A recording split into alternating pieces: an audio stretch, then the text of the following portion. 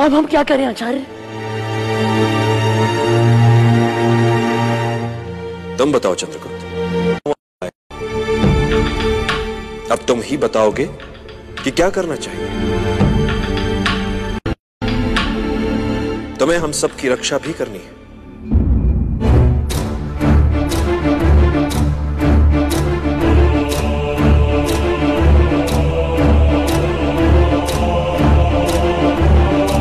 सुनो सब, हम सबका तुरंत ही इस स्थान से किसी और स्थान पर जाना नहीं है। हम सब संख्या में बहुत हैं, इसलिए हम सब यहीं डटकर लड़ेंगे।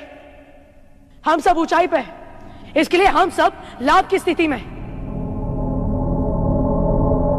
भद्रभट्ट और पुरुषदत्त आने वाले हर संकट पर अपनी दृष्टि रखेंगे, और जैसे ही उन्हें दूर से आने वाले हमले का संकेत मिलेगा, ये हमें सचेत कर देंगे, और तब तक हम कार्वीनाथ से सामना करने की तैयारी करें। परंतु हम असहाय साधारण जन कैसे कार्वीनाथ का सामना करेंगे?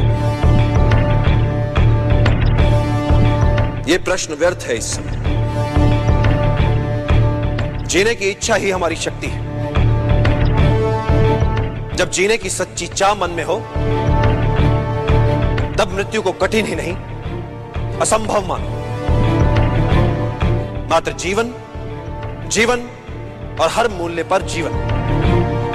यदि मन में इसके अतिरिक्त कुछ ना हो, तो दुर्बल से दुर्बल व्यक्ति भी साहसी बन सकता है।